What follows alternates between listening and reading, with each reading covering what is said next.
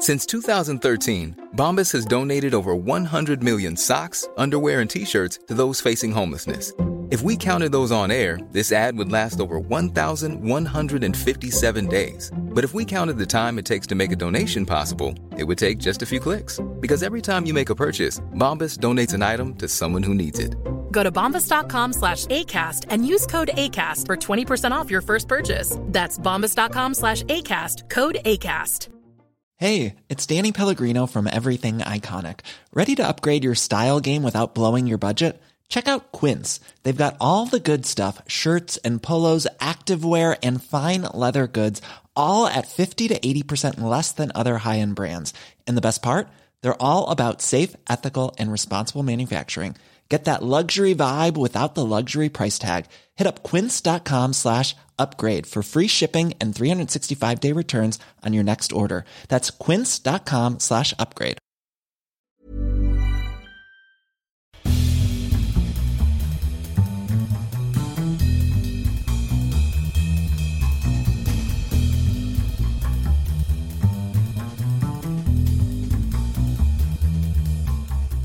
Look, I know your time is precious, so that's why I don't take it lightly when we put out a mammoth 3-hour program like we did last month. But look, it was a special once-in-a-generation kind of program, all right? Once-in-a-decade kind of program. It was our best of the decade show, and I hope you guys really enjoyed it. It took a lot of time to put together, but it was, as always with this program, a labor of love from both Andy and myself. So thank you very much for listening all the way through it.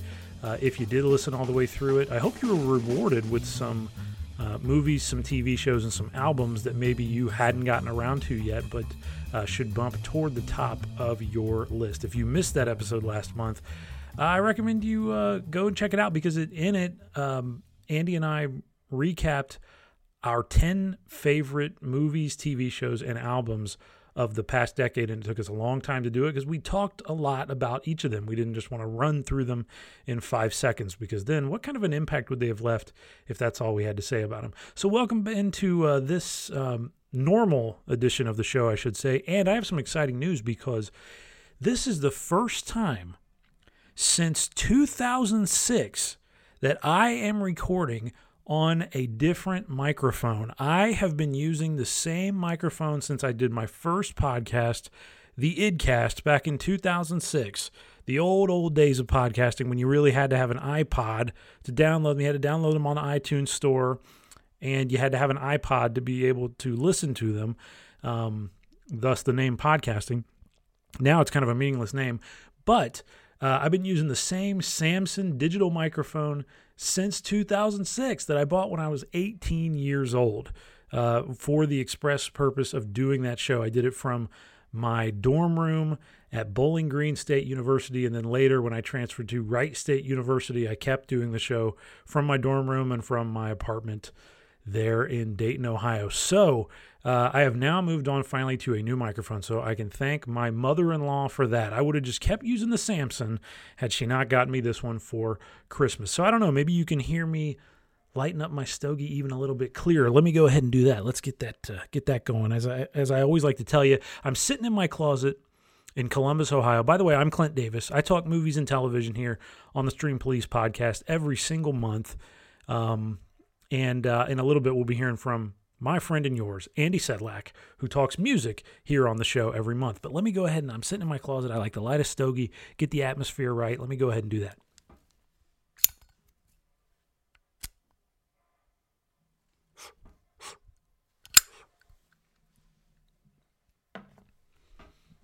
All right, now that that's taken care of, let's move on. Do not forget to follow me on Instagram. I am at Mr. Clint Davis, Mr. Clint Davis. I'm also on Twitter at Mr. Clint Davis, but if you want to see what I'm watching as I watch it, you can follow me on Instagram. Check out my stories there. Almost, every night, every few nights, I am posting whatever movie it is that I'm watching that evening. And if you have any comments, feel free to send me a message about them. And keep an eye on the Overdue Review YouTube channel. That is still out there. Overdue Review. Search it on YouTube. You'll see my face there. I've had, some of the video reviews I've done have gotten a lot of hits, but I don't get to do them a lot because those are time consuming to make. But my kind of New Year's resolution is to do more YouTube videos this year. And I am doing one that should be done in the next few days. I'm doing a video review of Cowboy Bebop, the movie. So you can check that out on the Overdue Review YouTube channel. Please subscribe. It doesn't cost you anything. Just go over there and hit the subscribe button on Overdue Review if you haven't already. And if you're friends with me on Facebook, you probably saw my recap of all the time I spent watching movies in 2019. I kept track of everything I watched this year for the first time in my life.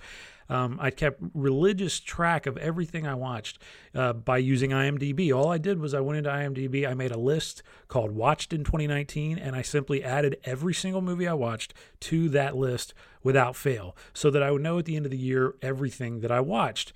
And IMDb makes it real easy because they show you the runtime of everything, so I had to do some math and add up what the runtimes were and all this, so that was some more time. But in the end, I watched 183 individual movies. Some of them I watched multiple times, so those don't even count in that viewing total. But 183 individual films in the year 2019, which equaled out to 14 and a half days of time spent looking at a screen watching films only. That doesn't even count the time I spent watching TV shows or playing video games. I mean, I don't even know. It's probably at least a month, I would say, of screen time if I counted all of that up. So do I regret any of it? Absolutely not. And that's why I get in here every month in this closet, smoke a stogie, and talk to you about everything I'm checking out. 14 and a half, 2 weeks of movies last year that I watched. So I'm going to hope to, it was an average of like 3.5 movies a week. So I got to keep my pace up this year if I'm going to do that. In the first couple weeks of 2020, I'm down on my pace. I have not watched 3 movies a week yet. I've only watched like 2 movies a week so far this year. So I gotta bump it up if I'm going to keep my pace. But I watched 6 movies last year by Michael Haneke and 4 by Ingmar Bergman. So those were the directors that I spent the most time with in 2019, and I do not regret a second spent with those guys. I mean, both of them became 2 of my all-time favorites, especially Haneke. I just love his stuff. And movies like The Piano Teacher and Caché, which I talked about on this show a couple months ago. The White Ribbon. Funny Games was already one that I had already liked. I watched Time of the Wolf last year. I watched a bunch of Michael Haneke movies, and I was just, Amour also, and I just loved them. For the most part, all the way through. I mean, I had The White Ribbon, The Piano Teacher, and Caché. All 3 of those were 5-star, perfect movies to me when I was grading them. So the 3 movies by one guy that I watched in a year were 5-star films. So I just really fell in love with the movies of Michael Haneke last year. So I definitely recommend you checking him out if you get a chance. It was a great year of discovering new movies, though, and I'm somebody who had already watched tons of movies ever since I was, old enough to. My parents would let me go and rent movies. I've always watched tons of movies every year, so. But I just still discovered tons of new ones I hadn't seen last year, and I'm going to do the same this year. There's just too many of great ones out there that we have not seen yet. So keep track of everything you watch, though. I recommend it. It's cool if you just go into IMDb and you start a list there. Watched in 2020 or whatever, you can keep track of exactly what you watch every single year and know when you watched it. I mean, you can also just do it with a little notepad app or whatever and just jot the titles down and make sure you don't skip any of them. But IMDb does make it really easy, and also you give them your grades there so you can remember what you exactly thought about that movie, which sometimes is tough for me. It's hard for me to, back when I had Overdue Review, I used to check it sometimes to see. I was like, I can't remember what I thought about this movie. And this was a film that I had watched multiple times. I had written a 1,000-word review about for the website because we wrote long-form reviews there. And yet, 2 years passed by and I couldn't remember exactly what I thought about it. So it was always helpful to go back there and check again. The same thing, IMDb is good for that too. You can remember what exactly you thought about it, because sometimes your memory is a little kinder to a movie than it should be. It's kinder than it was, than your thoughts were at the time when you saw it. Okay, so let's get on with the show. The greatest TV show theme song of all time this week. I did not do one last month. So that was the first time since I started doing that segment 47 episodes ago. I guess it'd be 48 now since I skipped one. And this next one will be the 47th entry into the canon of the greatest TV show theme songs ever. But anyway, catching back up on that great segment, I mentioned the show Halt and Catch Fire in my top 10 shows of the 2010s. I ended up picking it as my 5th favorite show of the decade if you didn't listen to last month's episode. But I have not reviewed the show in full on the podcast because I only finished watching it in like early November or something like that. So I hadn't had the time to review it fully here on the program, even though it's been done for a few years now. It ended in 2017, but still, I like to review things as I'm finished with them in full. And that show just happens also to have one of the most kick-ass theme songs in history. So I'm just going to play you the full theme song, and then I'm going to talk about the show. So I'm going to break format a little bit here. So anyway, AMC's Halt and Catch Fire is our pick for the greatest TV show theme song of all time this week. And before I play the theme song, let me just set the scene for you a little bit so you know what to expect before you're going into it. So you're sitting down to watch a show that's set in the mid-1980s at the start of the personal computer age. And it's a series about a bunch of restless genius outcasts who are just dying to create something great in tech, but desperately need a push in the right direction. They just aren't focused and they're not organized enough. And from that description and that setting, you get hammered with this thumping, driving, synth-heavy theme song. That's our pick for the greatest TV show theme song of all time this week.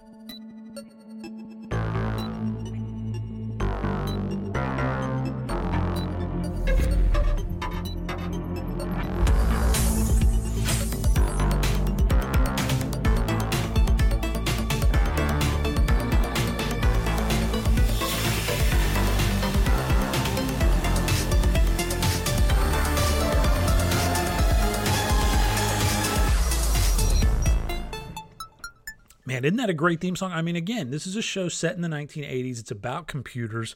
And don't you get that vibe from it? I've told you before, my friend, that I think the TV show theme song has become an afterthought in the past 20 years. It's just not as important anymore, especially I think when DVDs came out and shows started hitting DVD and people were binge watching them, they would just skip the chapter real easily. Skip it. Don't want to watch the theme song. And popular shows were abandoning theme songs like Lost. Lost never had a theme song. They just didn't even do one. It had like a little 2-second musical flourish, and that was one of the most popular and influential shows of its generation. So I think a lot of people watch that and they're kind of like, yeah, I mean, we don't really need a theme song. It's kind of passé, you know what I mean? And then Netflix now makes it to where they bring it up on the screen, skip intro. And most people, I think, just do that. And if you were binge watching, and if you're automatically watching the shows, if you're just letting the next episode play and it's a show that opens with the theme song, not with a cold open, it will just automatically skip the theme song for you and jump right into the action. So a lot of people, I think, are going away from the TV theme song. But there are some shows out there that have come out in recent years that are keeping it as a vital part of the viewing experience, and that's exactly what the people behind Halt and Catch Fire did when they made their TV show. That theme was composed by a Danish electronic musician named Anders Trentmuller, and I think that he just nailed the whole attitude and the whole style of the series, because Halt and Catch Fire is a show that is loaded with attitude and style. It's got both of those things in spades. That's two things about the show that I really liked a lot. It just was so sure of itself.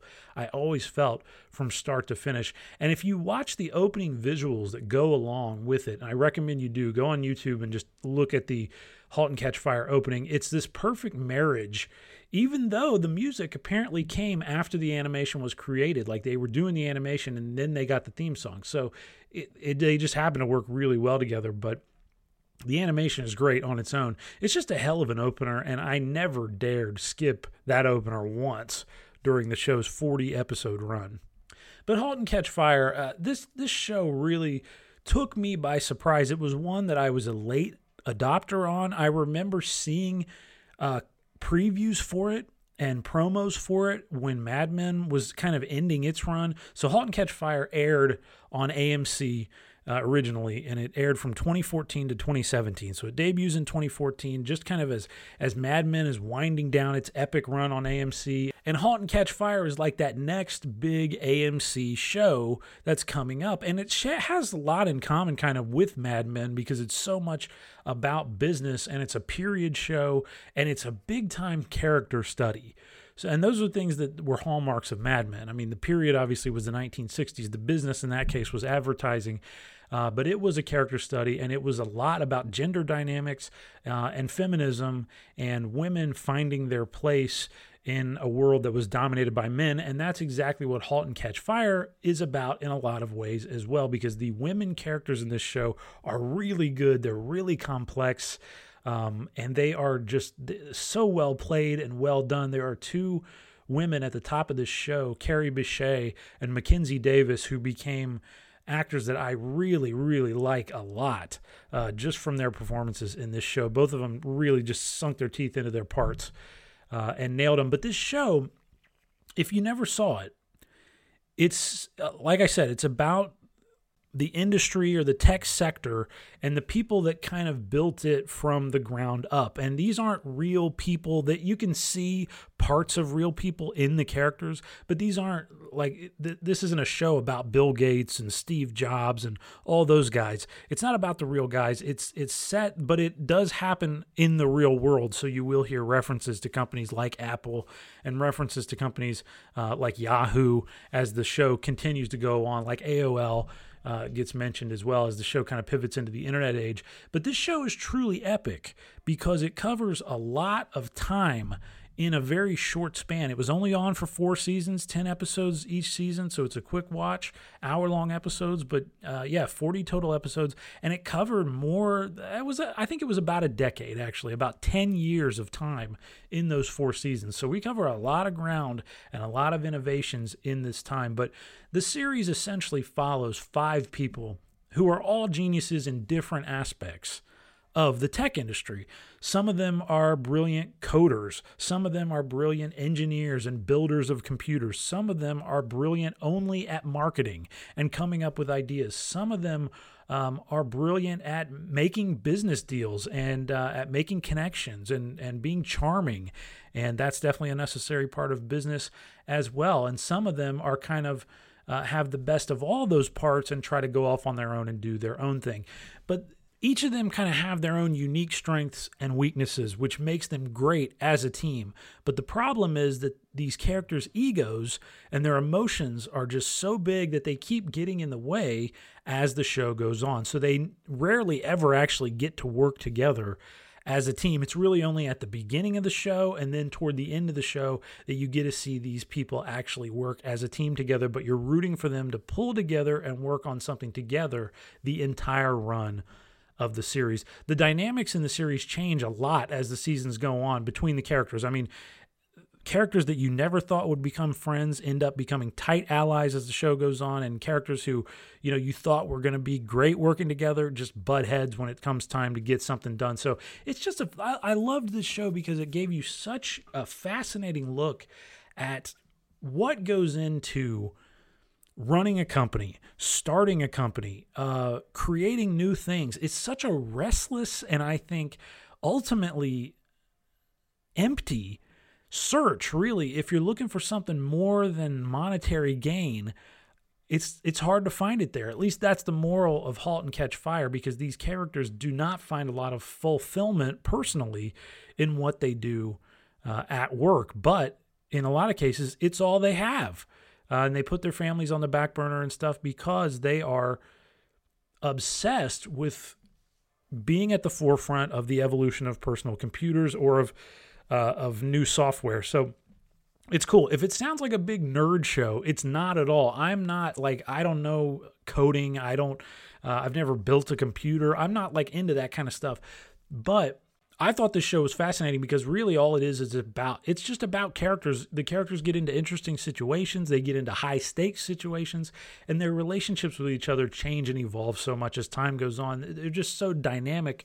The characters are in this series, and the acting is done at such a high level from top to bottom. And really, it's that 5-person cast that keeps things really chugging along as it goes. And the show never dragged. I didn't feel like it ever dragged at any point, and it never got dull either, because there just wasn't any time for that. Again, you're going over the course of 10 years of time and innovations in computers and in tech in the course of just 4 seasons. So it's a lot of stuff to cover. And those 5 people, I mentioned Carrie Bechet and I mentioned Mackenzie Davis.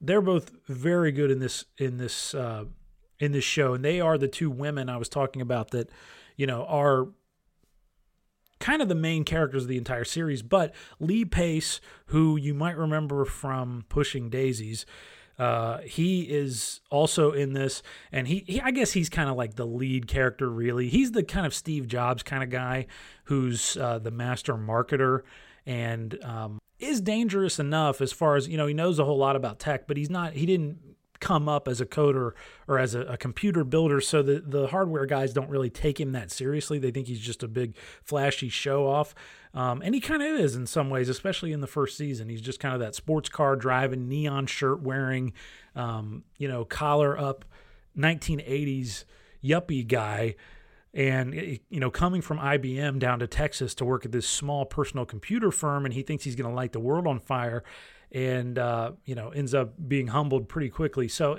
the Lee Pace, though, just goes to great emotional depths in this show, and his character, Joe McMillan, is kind of the beating heart of the entire series.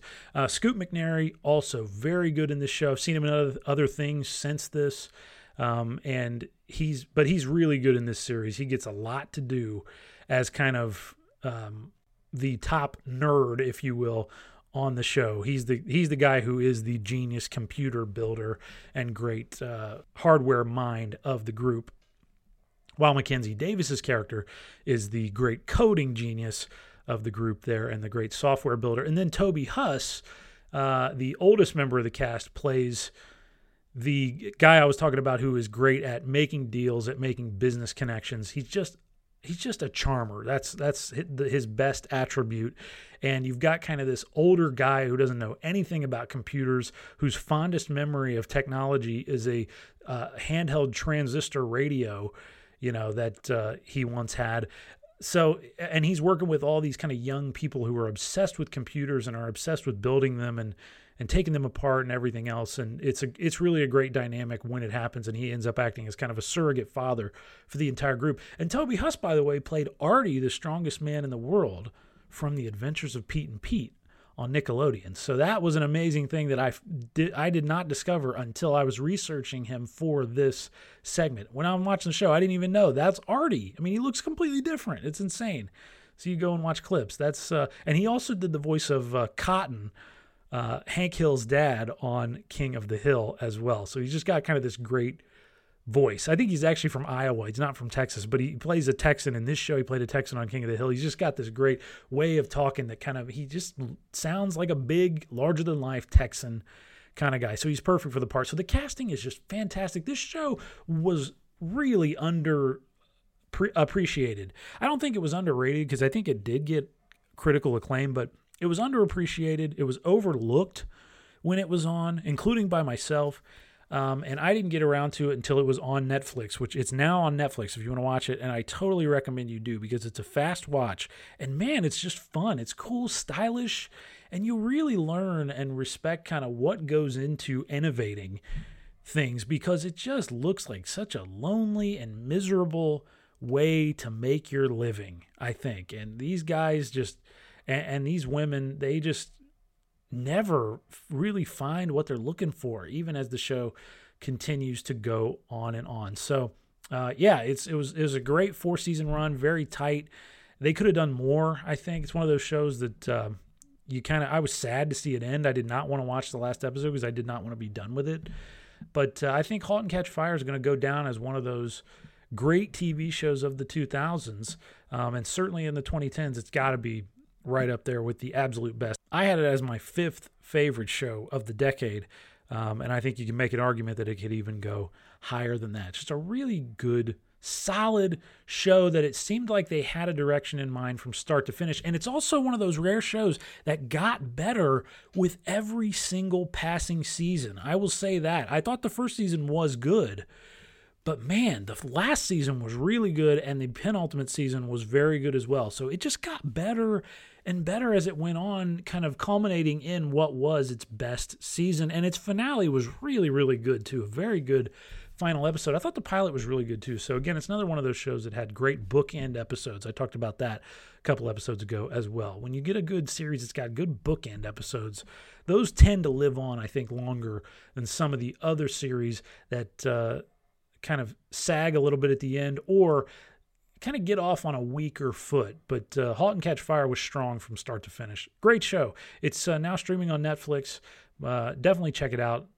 And check out that theme song. If you're not going to watch the show, at least go on YouTube and look up Halt and Catch Fire theme song, because it's really cool when you see the visuals over top of it as well. But that's it was a great show. No, the truth is, our systems are outperforming every top seller in the market. What about IBM? IBM is IBM, but we're neck and neck, and we're cheaper. Technically. The difference in cost is negligible. Just seems you guys at Cardiff think you've built yourself a fancy race car that deserves an outrageous price tag. And we get no big blue guarantee. I don't think there is such a thing. Well, they had me fooled. Me too. I worked there. I grew up there. And I was brought up to believe that the work we did, the things we built, were the singular contribution to computers that history would remember. And I believed it for a long time. For a long time, it was true. Nobody ever got fired for buying an IBM, right? What a fearful way to do business. You've made just enough safe choices to stay alive, but not enough to matter. Is that what you want? You can be more. You want to be more, don't you? The window of opportunity is closing. This is your chance. This is not about not losing. This is about you finally having the confidence to walk out on the ledge and know that you're not going to fall. Are we still talking about systems software here? Amen. Let's get this guy another drink. I'm not going to apologize for caring about your business, even if the people who work for you don't. I'll ask you one more time. Are you ready to be more? Lee Pace is just awesome, man. I mean, I think that guy can do absolutely anything. The fact that he's not a bigger star than he is, he should be like one of the biggest movie stars, because first off, he's absolutely one of the most handsome men, like classically handsome men that you could ever put in front of a camera. And he's just a great actor. He's so good. When I watched him in Pushing Daisies, I was blown away. It's like, why is this guy not a bigger star? He's fantastic. And then in Halt and Catch Fire, he's even better. He reaches even lower depths and kind of higher highs as well. And you feel this kind of humanity come out of him that's not always common in actors. He's something special, man. I can't wait to see what Lee Pace kind of does next. I'll be there, though, whatever it is. All right, before I send it over to Andy, I wanted to talk for a minute about HBO's new show, His Dark Materials, which is airing right now on Monday nights. It's just kind of now wrapping up its first season on the air. And His Dark Materials is based on a trilogy of books called the His Dark Materials series. It's the Golden Compass and the Subtle Knife and the Amber Spyglass. And that series of books, I just discovered them in the last year, and I loved these books. They're so good. They're so cool for like a young adult to read, but also for an adult to read. And it's just a different kind of spin on fantasy that's really grounded in a true love for science and scientific discovery and figuring out the wonders of the world. And it's just a cool world, great characters that really come off the page, and those books are fast reads. So I was really interested when I heard HBO was going to be doing a TV series version of His Dark Materials, and I wanted to give you some initial thoughts. I'm not done with the first season yet, but I have watched the first 4 episodes of it, and Daphne Keane is the star of the show. She plays Lyra, who is the main girl in this series, and she was the girl from Logan, actually, Daphne Keane. If you didn't see Logan, you're missing out. That was a great one of the great comic book movies of the last 10 years, easily, and certainly one of the best X-Men movies. It might be the best X-Men movie ever made, honestly. But anyway, Logan, she was the girl in that. She was the kind of quiet assassin girl that Wolverine had to watch in that movie. So she's grown up a little bit here, but she's playing Lyra, who is a girl, like a teenage girl. And she's this girl who's been raised inside a college, inside like the most prestigious college in England. And she's been raised hanging out. She doesn't have parents. And so she kind of is raised by the professors there, but also by like the caretakers and the staff members. And she spends a lot of her time hanging out with like the cleaning staff's kids. So she's not one of these like kind of elite rich kids, even though she could be. She doesn't even really know anything about her background, but she's just this kid who is fascinated with learning, wants to know everything that she possibly can about the world.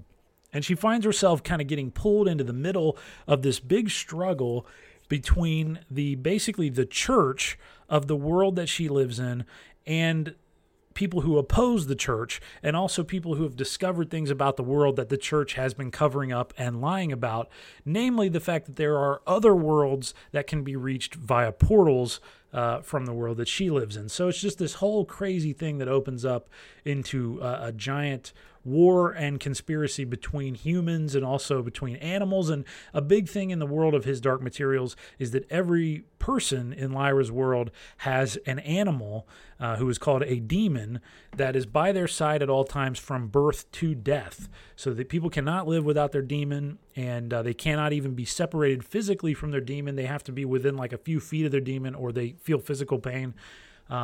And so it's like their confidant. It's like the person that they're always talking to. So instead of kind of having inner thoughts, they're always talking to their demon, because it's like a personification of their own soul, basically, on the outside. And it's an animal that can change forms into any form that it wants to until they reach a certain age, and then it picks a form and stays in it. So I know that sounds crazy, but it's really cool.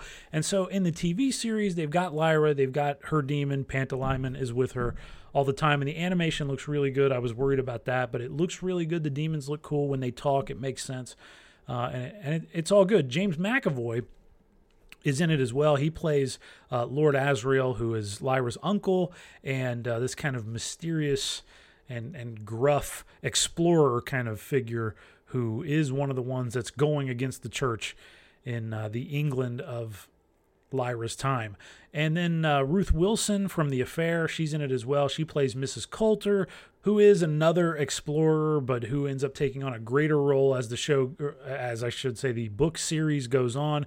And then you've got Clark Peters, who played Lester Freeman in The Wire. He is the master of Jordan College, where Lyra lives. So you've got some really big-time actors. Lin-Manuel Miranda is also in the show. He plays one of my favorite characters from the books, but I gotta say, I don't know if he was cast very well. Lin-Manuel Miranda, for as talented as he is, this is not the part that I think necessarily was really written for him. It's the part, he plays this cigar chomping explorer guy who flies around the world in a hot air balloon and who is constantly getting into scrapes. He's basically like Indiana Jones. He's from Texas. He's like the only character in the whole series that's American, and he's basically the embodiment of what a lot of foreign people think of when they think of like old time West America, of the kind of rugged outdoorsman, the individualistic adventurer kind of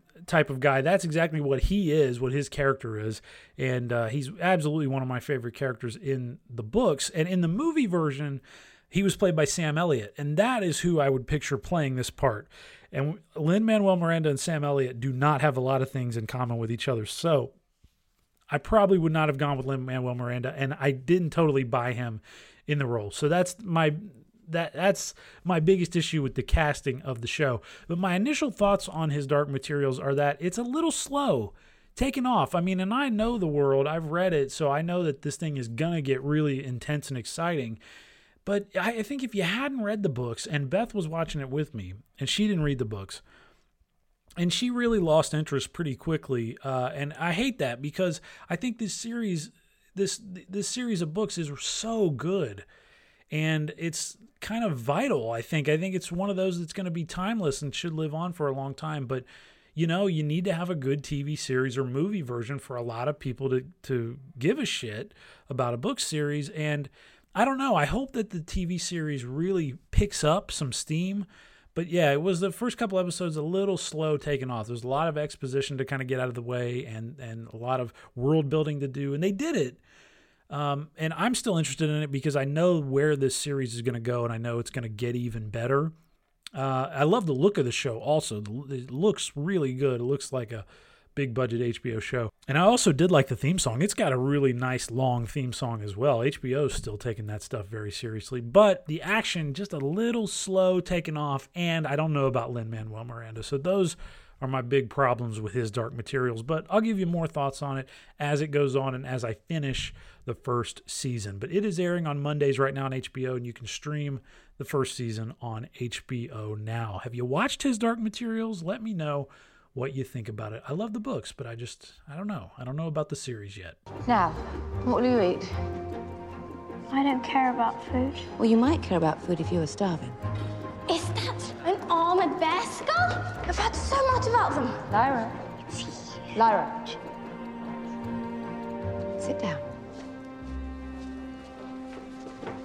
Sweetbreads. Courtesy of the chef, Mrs. Coulter. Thank you. Mrs. Coulter, I've been thinking about Roger, and I think I should help you with the search. Like you said in Jordan, child's eyes are useful.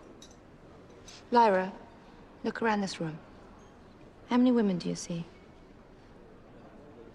In every room, there are those that would belittle you. With my help, they won't lay a scratch on you. For you will have knowledge that they won't. I can teach you to wield power over all of them. But you must let me mold you. You must trust me. I trust you. Then will you let me find Roger for you? But he's my best friend. Lyra, I won't let you down.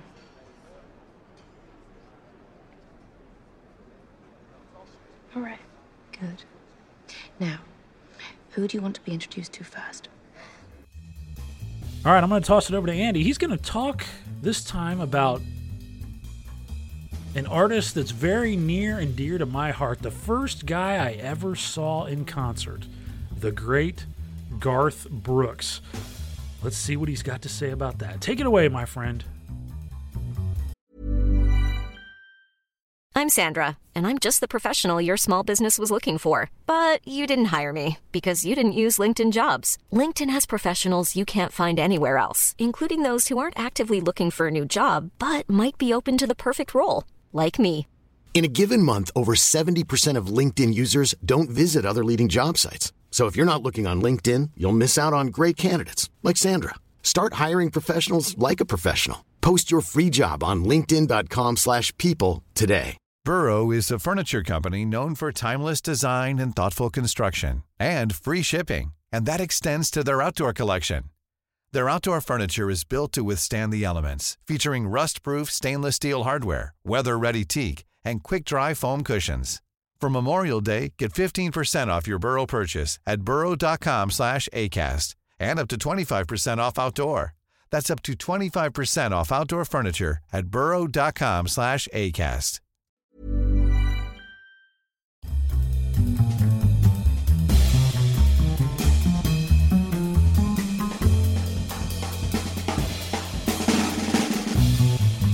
Hey there. Great to be with you. My name is Andy Sedlak. I talk about music here on the Stream Police podcast. Please do us a favor and rate the show 5 stars.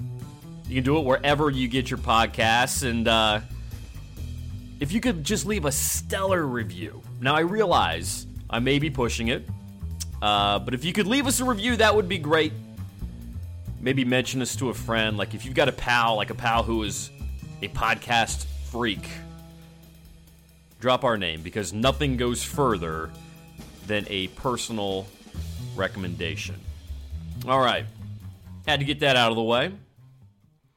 I hope you all had a wonderful New Year's. And let me welcome you to the Roaring Friggin' 20s.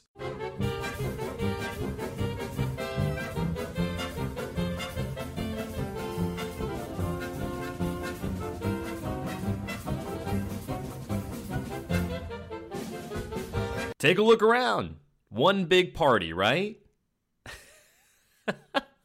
Well, look, to be fair, it took the 20s a little time to start roaring the first time around. So I suspect the same will be true this time. But since we have entered a new year, it means that this song is officially 10 years old.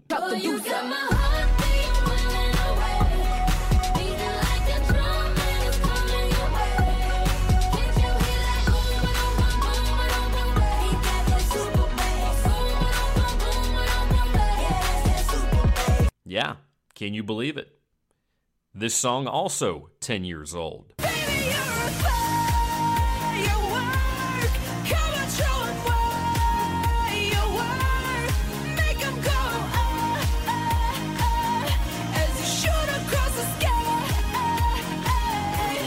And here's another one that celebrates its 10th birthday this year.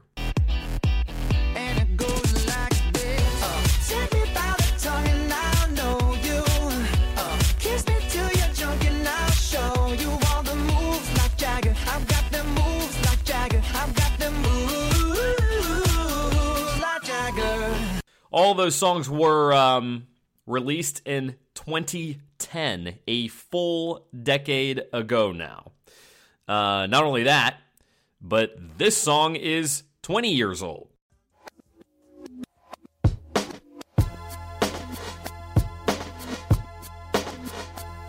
Yeah, this one right here goes out to all the babies, mamas.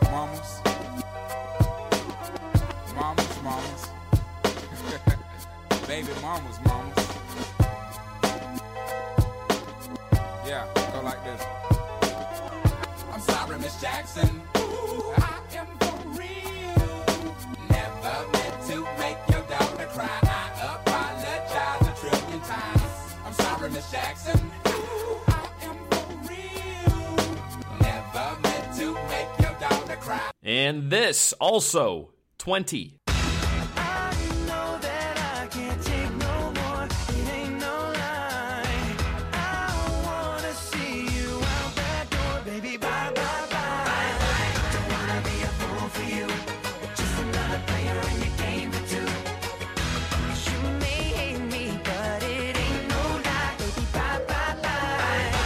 We'll keep going. Here's one that's 30 years old. Someday somebody's gonna make you wanna turn around and say goodbye. Until then, baby, are you gonna let him hold you down and make you cry? Don't you know, things will change, things will go your way. If you hold on for one more day, if you hold on for one more day, things will go your way.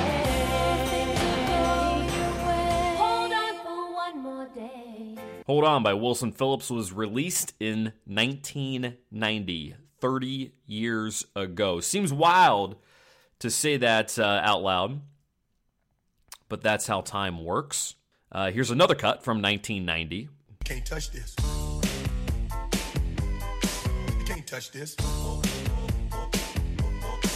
Can't touch this. My music hits me so hard, makes me say, oh my Lord, thank you for blessing me. What a mind to rhyme and to hype me, it feels good when you know you're down. A super dope homeboy from the Oak Town, and I'm known as such, and this is a beat you can't touch. I told you, homeboy, you can't touch this. Yeah, that's how we living, and you know you can't touch this. Look in my eyes, man, you can't touch this. You Can't Touch This is 30. One more. Saying I love you is not the words I want to hear from you. It's not that I want to not to say it, but if you only knew how easy it would be to show me how you feel. More than words is all you have to do to make it real. More Than Words by Extreme, now 30 years old. If it were a person, it'd be working on a potbelly. If it were a car, it would be undrivable. If it were a career, it would be ready to retire. Are we feeling old yet?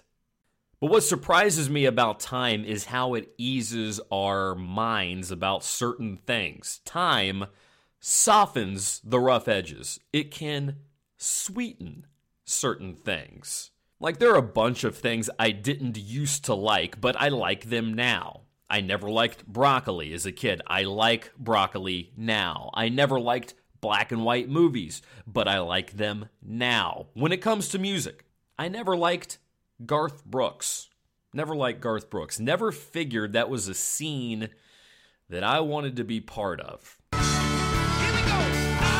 won't you put me on through? I gotta send my love down to Baton Rouge. Hey, put her on the line. I gotta talk to the girl just one more time. Call that Baton Rouge. Sweet Baton Rouge. My Baton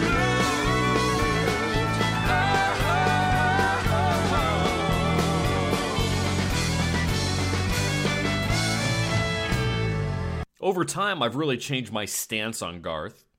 Now, Clint played a big role in this.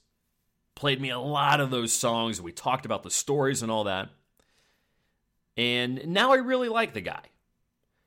I think he's an old soul that can't resist big theatrics. And that's a really interesting combination. It's just interesting to know that you've had all these different influences in your career. I'm the in your last of life. 6 kids, and my mom was a mom very young, so there really wasn't even a generation gap between the parents and the kids.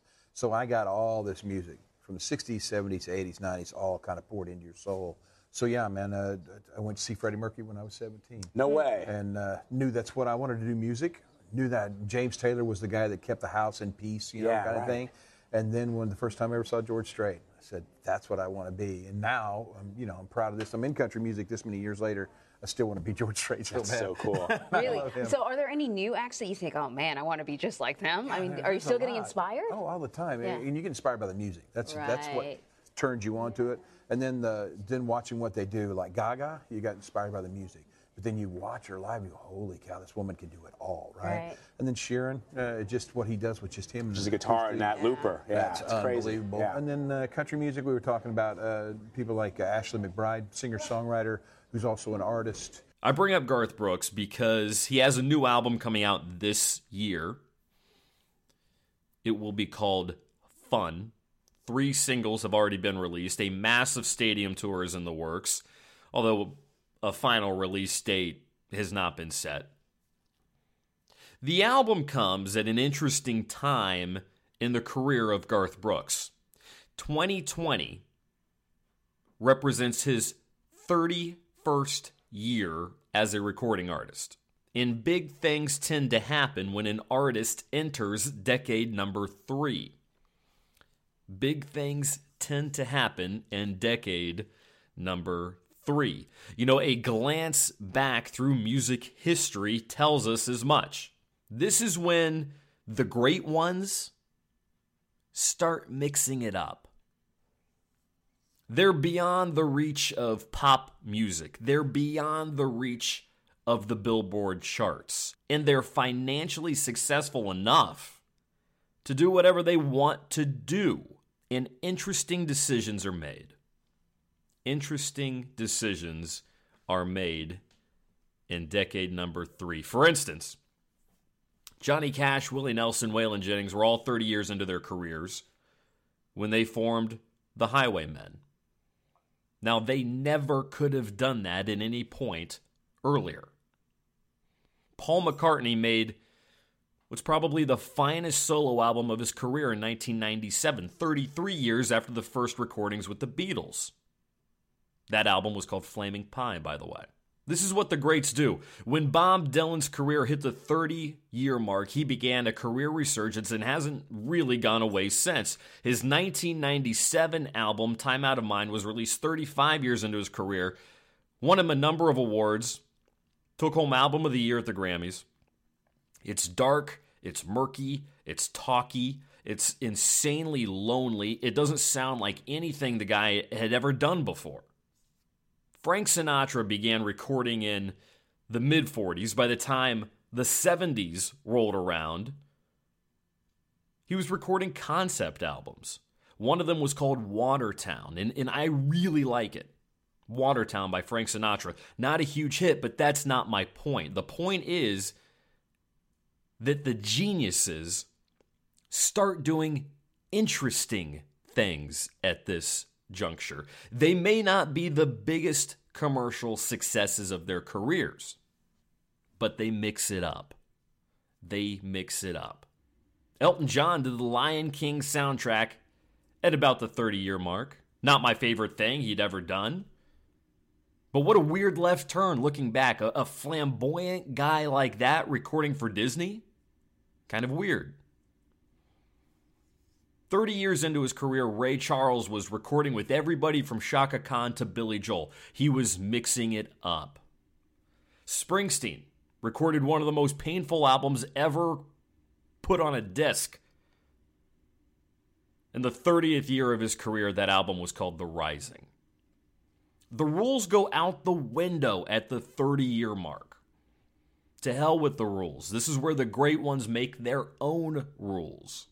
Tom Petty, in the third decade of his career, reformed the band that he had before the Heartbreakers. He started putting out blues music and boogie music. The band was called Mudcrutch. Fantastic stuff. Again, not something he could have done earlier, when he was still concerned with the charts and trying to make a living and touring constantly. So what will Garth Brooks come up with in the third decade of his career? It's already off to an interesting start. Now, keep in mind that he's like the biggest recording artist in history. And he announced a dive bar tour. No dates or cities announced. Probably won't know anything until the last minute for obvious reasons. But he plans to visit like towny bars in like 7 or 8 different cities and play full shows there. A new single, in fact, is called Dive Bar. Turn that bottle up and drink it, crank that jukebox up and Hank it, bartend for another round.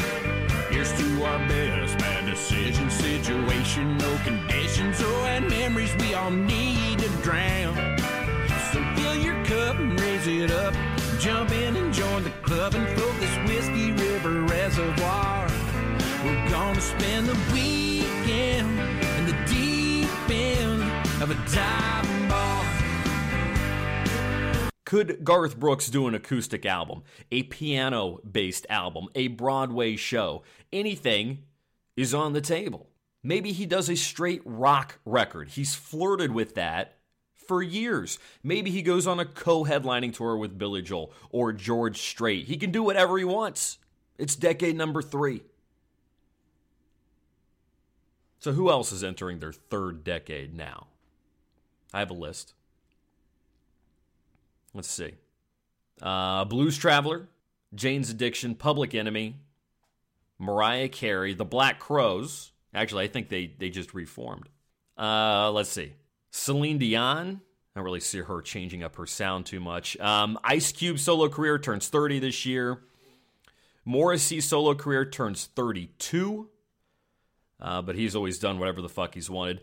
But here's my point. Keep an eye on bands that started around that time, because things could be more interesting for them than they have been in years. Decade number 3, God bless it. She had a need to feel the thunder, to chase the lightning from the sky, to watch the storm with all its wonder raging in her lover's eye. She had to ride the heat of passion like a comet burning bright,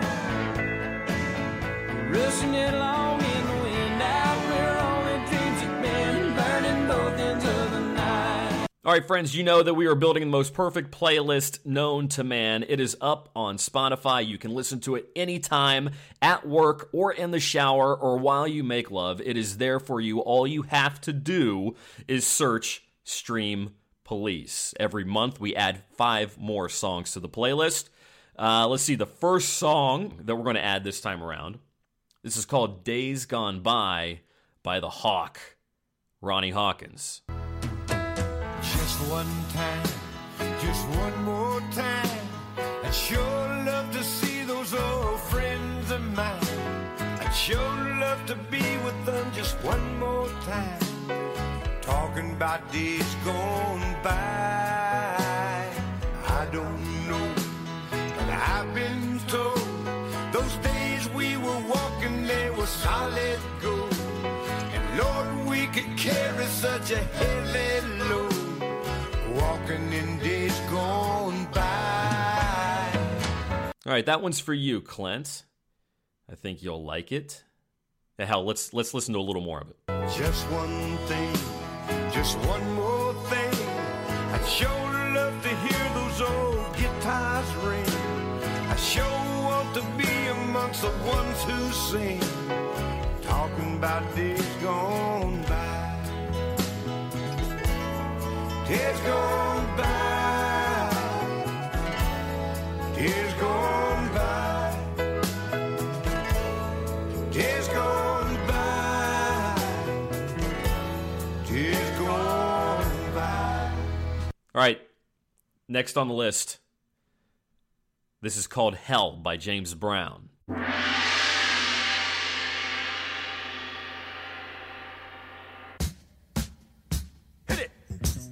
To hell, to hell, to hell, to hell. Down here, and we've got to make a change. To hell, it's hell down here, and we've got to make a change.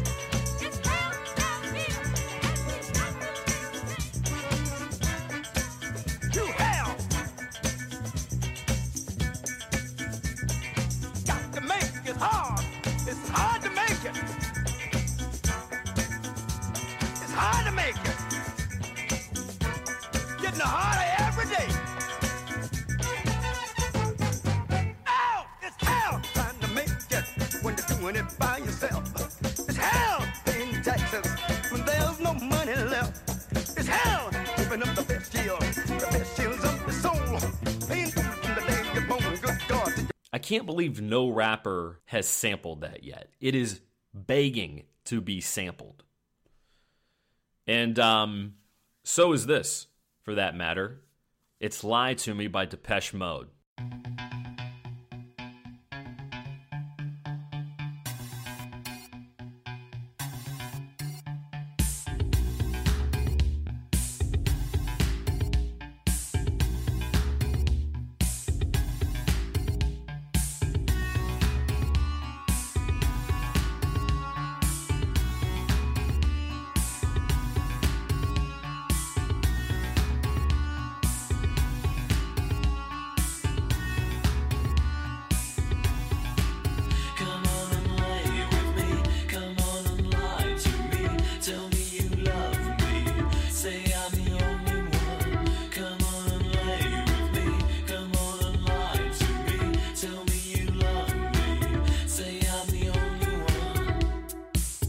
Next, it's The Other Me by Paul McCartney. I know I was a crazy fool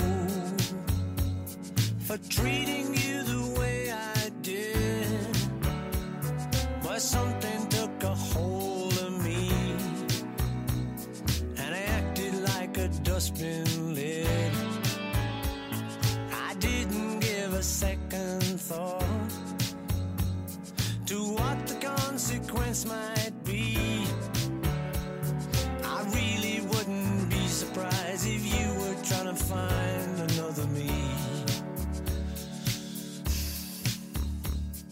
'cause the other me would rather be the glad one.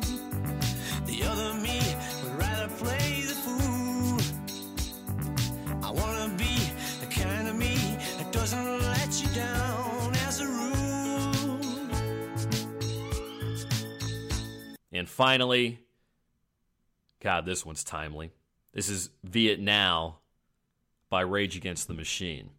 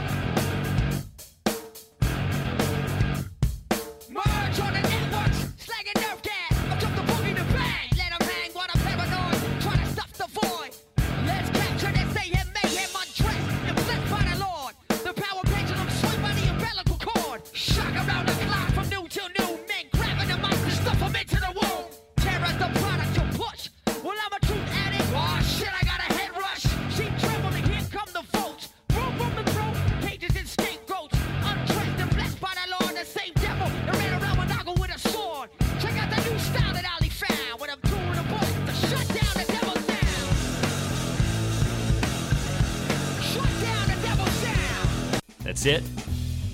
Thank you so much. We love you. Talk to you in February. Behave yourselves. Back to Clint.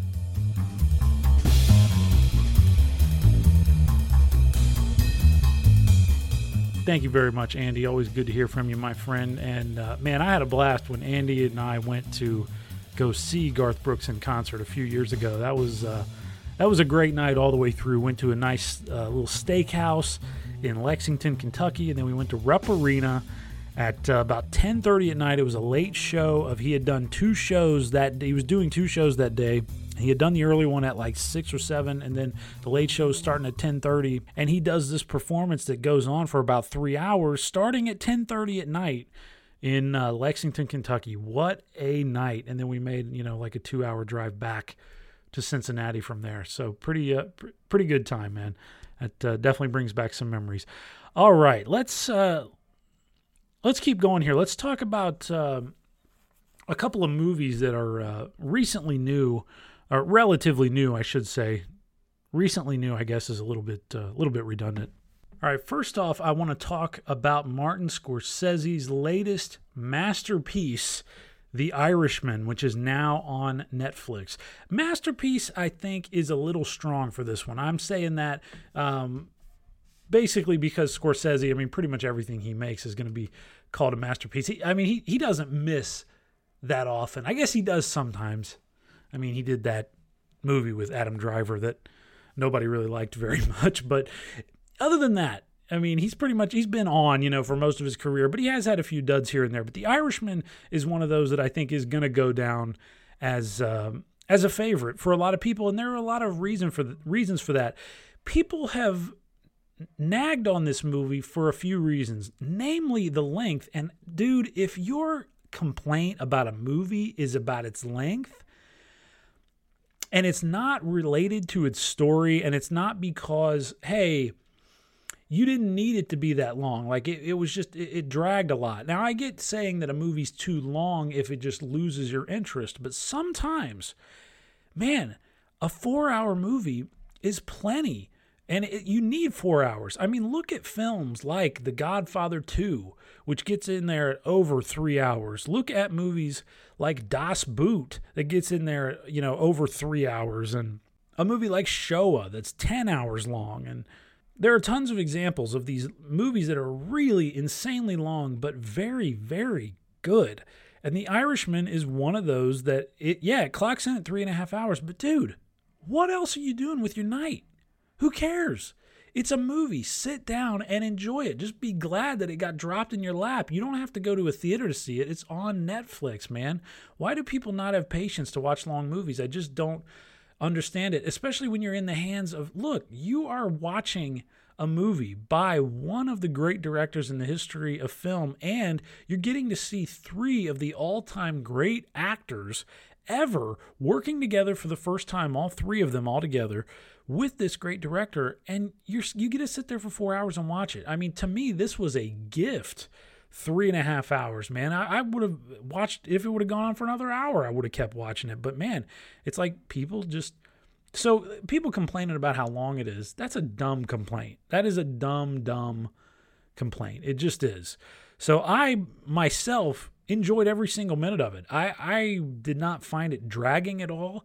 In fact, I thought it went by very quickly, and I was sitting there and I kind of paused it at one point, and it was like, oh shit, man, I'm already 3 hours into this thing. Like I want more to happen. I want to hear about more of adventures. So if you haven't seen The Irishman, what it is it's a recounting of the life of a guy who worked as a hitman, who claims to have worked as a hitman for the mafia, but mainly for Jimmy Hoffa, who was the leader of the Teamsters Union kind of back in the 1960s, 70s, when it was a really big, when it was like the union. He was the face of that union, and he was a very well-known and kind of unpopular guy, depending on who you asked about it. And this movie kind of gets into what happened to Jimmy Hoffa, why did it happen to him, why did he disappear, and also, though, it's really about the life of this guy played by Robert De Niro, who was kind of Hoffa's right-hand man in the case of this story. Now,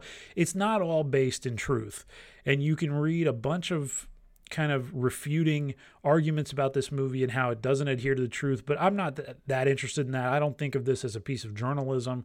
This is a movie that is based on one man's account of his life, so of course he's going to make it sound a little better than it is, and you've got a master storyteller at work here in Scorsese, so just go with it, man. Just enjoy kind of what you're seeing here, because this is going to be the only time you're going to be able to see these kind of actors and this director all working together, and you're going to be able to watch it from the comfort of your home without having to pay any extra money than you already do for Netflix. So, but here's the thing about The Irishman. I'm not going to sit here and say that it was the greatest movie I've ever seen, or that it was, Scorsese's best work, because it wasn't either of those things. Certainly was not Scorsese's best work. I wouldn't even put it in the top 10 of his best movies, but he's one of those directors that's got a million great movies. I mean, off the top of my head, I think of Raging Bull as his absolute best movies. I think of Raging Bull. I think of Taxi Driver, Goodfellas, Casino. I think of Bringing Out the Dead. I think of The King of Comedy. I think of The Last Waltz. Gangs of New York was a killer movie. Scorsese's got a million great movies over the course of his career. So I don't know where The Irishman ranks up there. Maybe it's in the top 10. I don't know, but it's certainly not in the top 5 of his movies for me. So, but here's what I think about The Irishman. I think your mileage with this movie will completely depend upon how much you like these actors, Robert De Niro, Joe Pesci, and Al Pacino, because those are the three guys that are basically in every single, one of those three is in every single frame of this movie that's 3.5 hours long, all right? So it's going to depend on how much you like those guys. And it's going to depend on how much you like Scorsese's style of doing a gangster movie, because this movie carries itself a lot like Goodfellas and Casino did. It's very heavy with voiceover narration, and it has lots of quick scenes and quick cuts, which are classics, kind of indicators of Scorsese's style, and it is very violent as well. So if those things don't get you going, then you're probably not going to really enjoy this movie. I told Beth, my wife, Beth, by the way, who I bring up from time to time here on the show, I told her that it was basically De Niro and Scorsese getting together and jerking off for 4 hours. And that's exactly what I was hoping to see. That's what I wanted. I wanted to watch a movie where it's just Scorsese and De Niro just jerking off for 4 hours. That's pretty much all I wanted to see. And that's what the Irishman is. It's two guys who know that they're awesome at doing this kind of movie, and they're doing it. It's the greatest hits of all the things that... But it does take the gangster genre in kind of a new place, and I'll get to that in a minute. But I knew that she would hate this movie. So I knew that. So I think it all depends on how much you enjoy this type of film. So she didn't watch it with me. And I know that she would have hated every minute of this movie because she just does not like gangster movies anyway. She doesn't like tough guy movies. And she doesn't really like any of those actors. She's not big into De Niro. She doesn't like Pacino like at all. I know, I don't understand how. I wish I would have known these things before I married her, but doesn't like Al Pacino. Thinks he's, not that great of an actor. So, I mean, that's, first off, that's horse shit. So I'm not going to get into that right now. But anyway, that's another show. But it's going to depend on how much you like those guys. If you don't think Joe Pesci and Scorsese and De Niro and Pacino are all that great, then you're not going to probably like The Irishman. You're going to go into it being like, this is stupid. Why am I watching this? It's 3.5 hours long. If you go into it thinking that the length is a bad thing, then don't watch it. All right? Because it is very long. And if you're thinking about that already going into it, then you're not going to enjoy it. So you're already checked out. But if you have an open mind about this, if you love gangster movies, I should say, because you got to love them, I think, to really like this movie, you are going to find something to love in this movie because it just goes along. It has a great soundtrack. It looks good, except for the de-aging, which was a little weird all the way across the board. It just looks weird. There's just something about it that just looks inhuman. They made De Niro's eyes blue, and that really threw me through the entire movie. So it was just kind of strange. But the de-aging thing didn't really bug me that bad or take me out of the movie except for one obvious scene. There was one scene where Robert De Niro's character takes his daughter with him down to the local grocery store, and he beats the hell out of the guy who runs the grocery store because of the way that he treated his daughter when she was shopping in there earlier in the day. So now in that scene, De Niro's movements and kind of the way he carries his body, because in that scene he has to throw the guy out of the building, and then he has to he throws him down on the ground, and then he stomps on him. He kicks him in the ribs a few times. And when he's doing that, he looks like a guy who is 70 years old kicking somebody. But in the movie, he's supposed to be this brawny, tough guy who's in his late 20s or early 30s, who has served in the military and all this stuff. So very fit guy who's pretty young still and in his prime. But he did not look like that. He looked like an old-ass guy stomping on somebody, just from the way he did it. So I would have probably used a younger actor just for that scene because we had to see his entire body, or I would have used closer shots because the way they shot it, it was nicely done. It was the way that I think that Scorsese would have shot it if it was Goodfellas or whatever, or if De Niro was young.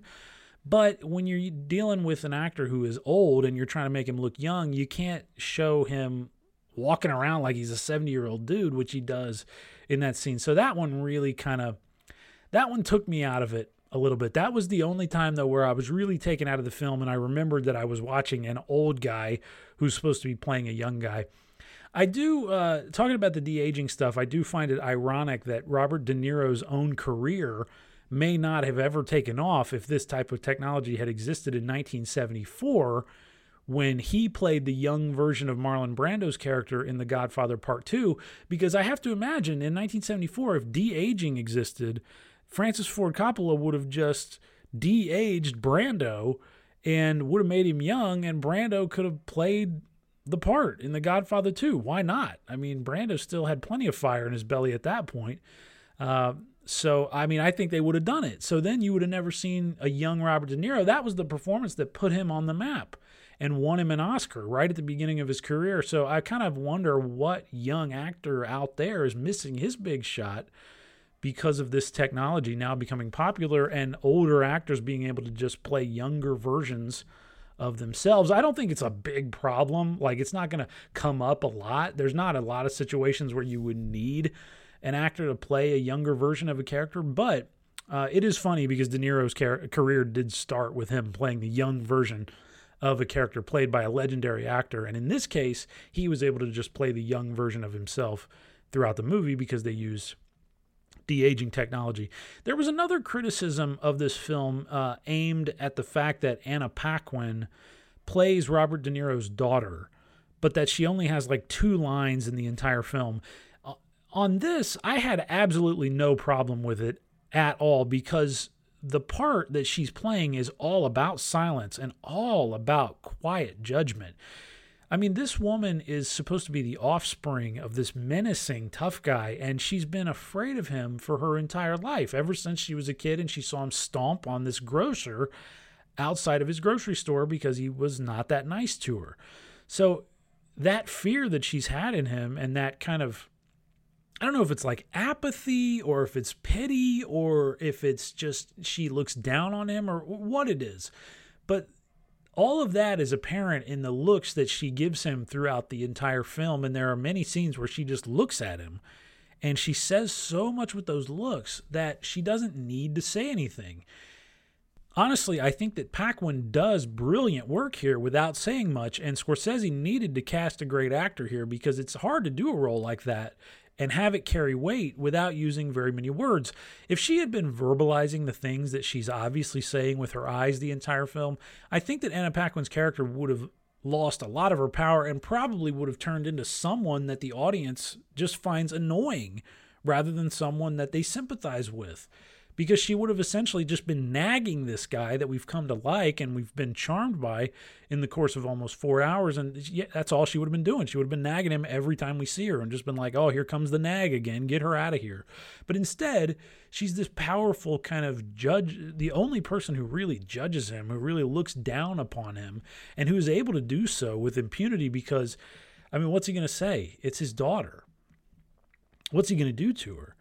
So it's just, I think it was perfect as it was written. I think that's exactly the part that it needed to be. But because she's silent until the big moment where she does finally speak up, it gives her words a ton of weight, and it reveals so much about the life that this guy missed out on at home when he was taking care of business on the road. And that to me was the ultimate brilliance of The Irishman. That was where it became a great movie instead of just a good movie that was fun to watch. It became a great movie in the fact that it demystified the story of the gangster, which has been a story that's been mystified for generations in Hollywood. But this isn't the first movie to do that. I mean, even the old gangster movies, even the movies like Little Caesar and like White Heat and those kind of movies, they always kind of ended tragically, and they didn't really end in some like great triumph for even Tony Montana. I mean, you know what I mean? Like he had his great big victories, but then he ends up just a pile of bones like everybody else. So, but I think Casino, Scorsese's own movie from the 1990s, had already demystified the gangster genre a lot in the same ways. I mean, you think about the way that Casino begins and ends, and it's all told with voiceover narration by the characters of Joe Pesci and the character of Robert De Niro and the character of Sharon Stone. But De Niro especially, he ends up an old man, not necessarily busted, broken down, but he's an old man, and he is, just wearing these thick glasses, betting on horse races and all this stuff, kind of a small timer at this point in a city that he doesn't even know anymore, that he kind of helped build from the ground up in Las Vegas. So I think that movie did demystify a lot of the gangster genre, because we saw what happened to Joe Pesci's character, who was a tough guy, a defiant guy all the way to the end. And, you saw what it got him, which was just an absolutely brutal way to go out. Still to this day, I think one of the most brutal death scenes ever done in a movie. But The Irishman did drive it home even further, because you're left with this man in the end who is essentially completely alone in every way. Once we get to the final heartbreaking shot of the film, and I didn't want it to end. When I got to that ending shot, I was like, oh, this is going to be the last shot, just by the way he's hanging on it.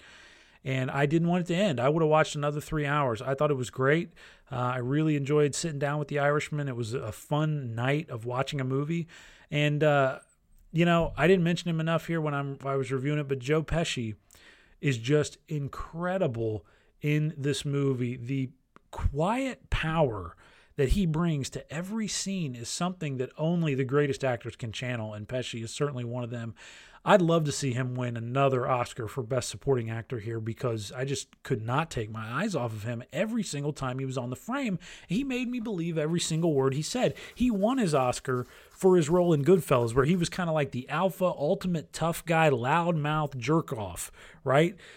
who he would kill anybody at any moment who said the wrong thing to him at any time. He didn't care. He was like the ultimate tough guy, doesn't give a shit, and lives fast and dies hard kind of guy. And he won an Oscar for that. In this movie, he's like the total opposite. He in this movie is kind of the clear-headed, the king when everyone else is kind of a pawn moving around and he's directing them. He's the leader that everyone goes back to and asks advice from. And seeing Pesci in that role was really cool because he had always kind of played the other guy, and De Niro had kind of been usually the guy who people went to for advice.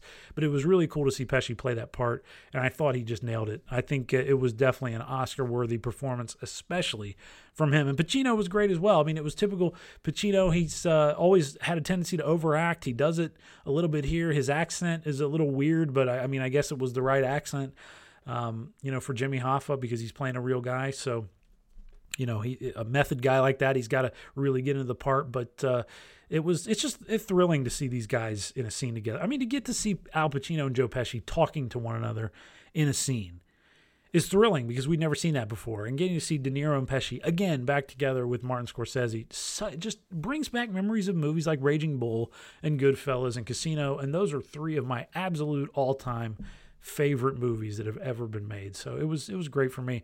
I think if you're a big time fan of that director and those actors, you have to watch The Irishman. It is a must-see for you. For everybody else, again, your mileage is going to vary, but if you like gangster movies, it's a really fresh take on the gangster movie and a way to end kind of this odyssey of gangster movies that Scorsese has been doing throughout his entire career, and ends it in such a depressing way, really. So The Irishman is streaming right now on Netflix. Spend some time with it, man. You will not regret it. Can you believe this weather, Frank? Huh? It's 85 degrees outside. Perfect. Hey, Tony J. Jimmy. People freezing to death in New York, and look at us. Huh? Hey. Why we don't live here all year round is what I want to know. Oh. Beautiful. It's summer. What? It's summer. People aren't freezing to death in New York. It's summer. In my mind, it's always 8 degrees in New York. I'm making a point. Making a point? Making a point dressing like that? Is that you dress for a meeting? And this is how you dress in Florida? In a suit? For a meeting? Anywhere. Florida, Timbuktu, I dress in a suit. For a meeting. And you're late. What? You're late. And it was traffic. Yeah, it's traffic. Wasn't it traffic? Yeah, give me traffic. It was traffic. What do you want from us? It was bumper to bumper. Yeah, no, it's bad, Traffic. I never waited for anyone who was late more than 10 minutes in my life. I'd say 15. 15's right. No, 10. I don't think so. 10's not enough. You have to take traffic into account. That's what I'm doing. I'm taking traffic into account. That's why it's 10. I still say 15. No, 10. Fine, we disagree on that. How about 12 and a half minutes? There we go. 12 and a half. Middle, right in the middle. Beautiful, beautiful. Yeah, more than 10 is saying something. Are you saying something to me? And speaking of having fun watching a movie, I wanted to talk about another one for a minute that I know it's been out for a little while, but I haven't had a chance to review. That is the movie Knives Out, which is in theaters right now, still ending its theatrical run. But anyway, I didn't get to talk about it in the last episode since we did our end-of-decade review, so I wanted to do that while it's still in theaters. So Knives Out, if you don't know anything about this is a big murder mystery that was written and directed by Rian Johnson, the guy who did Star Wars, The Last Jedi, the movie that made all kinds of white cisgender Star Wars fans' heads explode when it came out because of all the diversity he kind of injected into the world of Star Wars and new characters that he introduced. And I really liked what Rian Johnson did for Star Wars. I think he challenged Star Wars fans, and I think he brought something new to the table, which J.J. Abrams did not necessarily do when he directed The Force Awakens. So I respect Rian Johnson for what he did when he got a chance to direct a Star Wars movie, and I hope he doesn't regret it at all, and I hope that he absolutely never does. But he ends up going, doing kind of a full 180 here with this and doing a murder mystery inspired kind of by the likes of Agatha Christie. So this was pretty fun. It's just it's a big whodunit, and actually in the story you get to see whodunit very early on, so it's kind of an interesting way they do this, but there are still plenty of twists that happen all throughout the story. So, but this one was just a blast to sit through, and I gotta say, I think it's a must-see for anyone who likes those big whodunit ensemble cast movies like Murder on the Orient Express, whether it's the Lumet version or the Kenneth Branagh version, or Clue. If you like the movie Clue, I think you need to see this because this does have some Clue in it, because Knives Out is pretty lighthearted, really. It's very funny in a lot of places. But I mean, it's a dream cast when you have people like Daniel Craig, Jamie Lee Curtis, Christopher Plummer, Toni Collette, Chris Evans, all working together. And then to throw, kind of a cherry on top, you get a star-making performance from Ana de Armas, who plays the lead part in the movie, and it just makes the whole thing even better. I loved watching her. I thought she was fantastic in this. Cannot wait to see kind of what she does next. She was already really good in Blade Runner 2049. She played the kind of hologram, girlfriend, I guess, of Ryan Gosling's character in that, and she was very good there. But she here gets to do a lot more, and she shows that she's really funny too. And I liked her character a lot. I just thought her character was really charming and cool, and she was somebody that I was really rooting for from start to finish. I also really liked the costuming and the production design overall in Knives Out. I thought the sets looked really good. I thought the whole thing looked and felt kind of like if Wes Anderson decided to make a murder mystery. That's what I think this is what I think would happen is Knives Out, because it had a little bit of that Royal Tenenbaums kind of feeling to it. The characters are all kind of kooky in different ways, and none of them really feel all that realistic, but it's all right because they all exist in this world together, so they all make sense by just kind of all being weird. So it's like, this must be just a weird world and maybe not my actual world. And Ana de Armas's character is the anchor of the whole thing, who keeps things kind of grounded in reality, because she is definitely the most normal of all of them. But Daniel Craig, man, really fun to watch him play this like Southern detective. I mean, of all the actors you could have cast to play a Southern drawl speaking detective, would you have picked Daniel Craig? I don't think I would have, but it's fun to see him play this part. Again, I don't know how good that accent is that he does, but I don't care because he's a great actor and he's just fun to watch. And he's just charming as hell. He's just great at being charming. And it was awesome to see him having some fun in a movie again, because I feel like I haven't seen him have fun in a movie since Layer Cake, and that was like in 2004. His whole career, he has starred in all these like pitch black, grim movies, including his Bond movies, which are by far the least fun of all the Bond movies that have ever been made. I mean, his version of Bond is so dark and grim, and there's just so few laughs to be had all through it. And it's really kind of a shame because Daniel Craig is really good at being funny. And it's just cool to see him kind of use his great sense of humor again. That's exactly what he does all throughout Knives Out. And he's just, he's fantastic in this role. And apparently they're going to be making a sequel with Daniel Craig's character, that he's going to be solving another mystery because he's one of these gentleman detective guys. So I'll go see that, man. I like this character, and I like Daniel Craig playing it. I think it's a very good role for him. I need to see Logan Lucky too. This reminds me, because I think he was having a good time in that one. But Daniel Craig just has not gotten to have enough fun in movies in the past few years. He's kind of been typecast in these dark films with, David Fincher and Sam Mendes. So he needs to get out and have some more fun, and I'm glad that Rian Johnson gave him a chance to do that. But Knives Out, I really loved it. I thought it was very fun. I thought the twists were really good. I thought all the performances were very strong. It looked like everyone had fun making this movie. And that's, sometimes that's all you can ask for. It's just fun to watch a big ensemble of actors get together and have fun acting. And not taking themselves too seriously at all. And Ana de Armas, very good in this movie. Cannot wait to see what she's going to do next. So Knives Out right now is ending its theatrical run. It'll be streaming soon and out on Blu-ray and everything else. So I urge you to check it out if you like murder mysteries and if you like whodunits. Give it a watch. It's a funny and fun one. Definitely worth your time. Good kind of date night movie as well because it's not too serious and it's just a fun watch. There's something for everybody in that one. Mr. Blanc, I know who you are. I read your profile in The New Yorker. I found it delightful. I just buried my 85-year-old father who committed suicide. Why are you here? I'm here at the behest of a client. Who? I cannot say, but let me assure you this. My presence will be ornamental. You will find me a respectful, quiet, passive observer of the truth.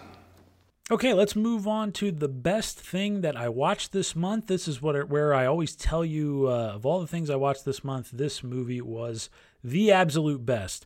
And for this month, I am going to give you a movie from 2014, a documentary called The Look of Silence that left me on my ass. This was directed by Joshua Oppenheimer, who did The Act of Killing, which, if you remember, was my second favorite movie of the 2010s.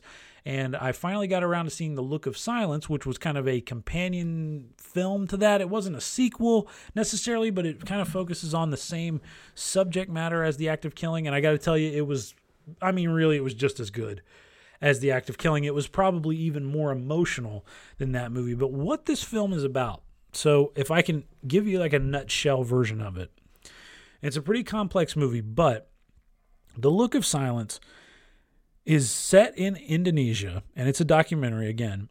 It's set in Indonesia, which is a country that has a troubled relationship with its own past.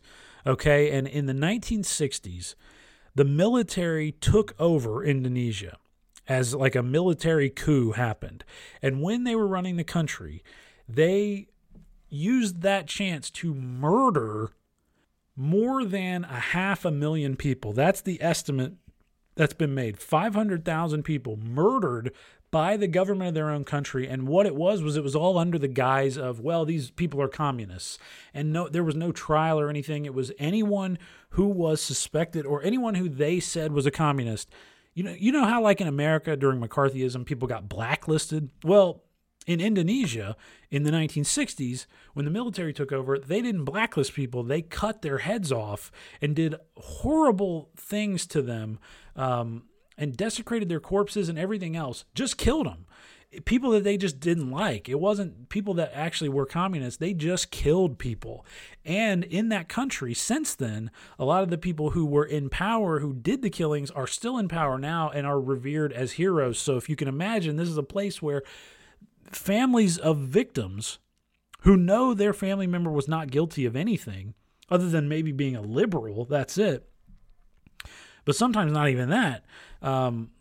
They have to go to school with the kids of people or they have to go to school with teachers who were around when the killings happened and were taking part in the killings, and they have to vote for people or against people who, killed their own grandfather or whatever. You know what I mean? So there's so much just emotion under the surface there that is unexplored, and so much grief that has never been explored in that country. So The Act of Killing was kind of about that, but The Look of Silence goes into it as well. And what happens in The Look of Silence is this guy named Adi, who his all of his identity and everything is kept secret in the movie because he didn't want to get killed, obviously, but he's an eye doctor. He's an Indonesian eye doctor, and his own older brother, was killed as one of the communists. He was just murdered one day, and Oppenheimer has on camera a couple of the different people who killed him, admitting to it on camera and describing in great detail and in gleeful detail, being very proud of it, how they killed him, how they cut his intestines out and made them fall onto the ground, how they cut his genitals, how they, just different things they did to him, how they, sliced his head off and how the blood, filled the water and everything else. Gruesome details. He's got them on camera saying these things. And so Adi goes to them under the guise of he's going to check their eyes, because they're all old guys now. He's going to check their eyes and he's going to give them a prescription for glasses, which is what he actually does. But while he's kind of doing the prescription, he's asking them hard questions about the killings. And he reveals to them that his brother was one of the people killed. And he confronts them on camera. And so it's just intense. And so, there are some just heartbreaking, unbelievable, like agonizing moments in this movie where you just want somebody to hug Adi. But Adi is a tough motherfucker, and he does not want your hug or care. All right, he just wants these guys to own up to what they did, and all he wants is an apology, and no one will give it to him because they don't think they did anything wrong still after all this time. So it's just an amazing, intense experience that, it took a real brave filmmaker to make this movie, and Joshua Oppenheimer is that. He is absolutely one of the best documentary filmmakers that we have. And this movie was produced by Werner Herzog and Errol Morris, who are two of the absolute best documentary filmmakers of all time, two of my very favorites. So those guys clearly saw something of value in this movie, and they funded it, and Oppenheimer just does another great film. So The Look of Silence, that was the best thing I watched this month, and it wasn't even close. It's an incredible movie. It's an absolutely essential documentary to check out. Just if you have any interest in human rights violations, stuff like that, give The Look of Silence a watch. It's intense. I mean, basically that movie is like, imagine families of Holocaust survivors confronting Jews on hidden camera and telling them who they are, and the former Nazi not being able to do anything about it, but just sit there and be an old person who can only defend everything that they did because they still think it was right. Because if they admit that it wasn't right, then they're admitting that they're murderers, and all of their their mask slips away completely. So just an intense movie, The Look of Silence. Could not recommend that one anymore. All right, some movies now streaming for you on Netflix and Amazon. I always like to tell you about something funny and something serious streaming right now on Netflix and on Amazon Prime for you. And Netflix had a good haul this month. A lot of good stuff debuting this month on Netflix. For something funny, I'm going to give you something that's kind of funny but also kind of serious. That would be Kill Bill Volume 1 and 2, Quentin Tarantino's epic two-part story starring Uma Thurman as the mysterious bride, and she goes on her long revenge quest to kill the people who butchered the guests and tried to butcher herself at her own wedding, finishing at the top with the leader of their gang, a guy named Bill, played by the late David Carradine. So I just really, the Kill Bill movies are some of my absolute favorites by Tarantino. They are kind of what I would point to as everything that he, everything that's kind of great about him as a filmmaker, which is just so brash, so ballsy. And he'll just try anything and do anything. And the violence is so over the top and so inspired, and the fight scenes are breathtaking, and the characters are just so cool. The dialogue's great. The music is fantastic. And the look of the movie is just awesome, and it's full of references to other movies. And the Kill Bill movies they're great. They're just a dream for nerds for movies, I think. So check out Kill Bill Volume 1 and 2 streaming right now on Netflix. I actually like the second one better, but the first one is really cool and really interesting. And I think the first one's more exciting, but I think the second one is the better movie from start to finish. Uma Thurman, I mean, she's a national treasure. She's great in these movies. I'd like to see her work with Tarantino again, actually. And something serious for you on Netflix, Inception, Christopher Nolan's epic sci-fi odyssey, where it was people going into other people's dreams, invading them and stealing their ideas and everything else. Just a crazy concept that only Christopher Nolan could really pull off on this scale. This is such an ambitious movie, and it's just done so well. I'll never forget seeing Inception in theaters. Absolutely one of the best theatrical experiences of my life, because the music is powerhouse, and the visuals are just lush, man. So watch it on Netflix because it'll be in high def and it'll look the way that it should look. You should definitely only watch Inception in high def. I don't know if the performances and characters are all that great. They're fine. But this is a movie that's all about the visuals and all about the ride, man. And it is one hell of a ride. It's a really cool heist movie, cool spin on the heist movie. On Amazon for you, streaming right now on Amazon Video, something for you, something funny for you. 1985's The Goonies. Come on, it's a classic. You probably got it on VHS, or you probably wore out your VHS copy. So now, check it out in high definition right now on Amazon. What more do I need to say about The Goonies? Just a fun old teen adventure. If you like Stranger Things is basically The Goonies, the TV series. So if you've never seen it and you like Stranger Things, you should watch The Goonies for sure. It's on Amazon right now. You will have fun with this movie. And something serious for you on Amazon Prime, Midsommar from 2019. I told you, this movie fucked me up. It shook me up. I had nightmares the night that I saw it. That does not happen to me. I couldn't sleep. Scared the shit out of me. And Ari Aster is the king of horror for this generation, unquestionably. It's the guy who did Hereditary, which I had it listed in my top 10 movies of the 2010s. And Midsommar is a worthy successor to Hereditary. It is even more grim. It's even more lush. And I got to tell you, the ending to Midsommar is, god damn, maybe that might be the grimmest ending. It's got to be one of the grimmest endings ever in cinema history. It's right up there, seriously. It really disturbed me badly. And it's just kind of an intense character exploration and a look at bad relationships in 2019. So what can go wrong when you travel somewhere that you're not 100% sure about? So check out Midsommar if you've got a strong stomach and if you like horror, because it is scary, my friend, and it is streaming right now on Amazon Prime Video. God, beautiful movie, though. Gorgeous movie. All takes place during the light of the sun. But it is scary as hell and very gory and very disturbing. All right, that's going to do it for another edition of the Stream Police Podcast. Thanks for hanging out with me, my friend. And I want to thank Andy Sedlak again for gracing us with his presence and giving us some more recommendations of something to listen to. You can find our show on Spotify now. If you're on there searching for the Stream Police playlist, search Stream Police and you'll see the podcast and the playlist. Both of them there are for you for your listening enjoyment. So again, I'm Clint Davis. You can reach me on email at theclintdavis@gmail.com, TheClintDavis@gmail.com. Follow me on Instagram at Mr. Clint Davis if you want to see what I'm watching. I'll talk to you next month, my friend. Until then, stream on.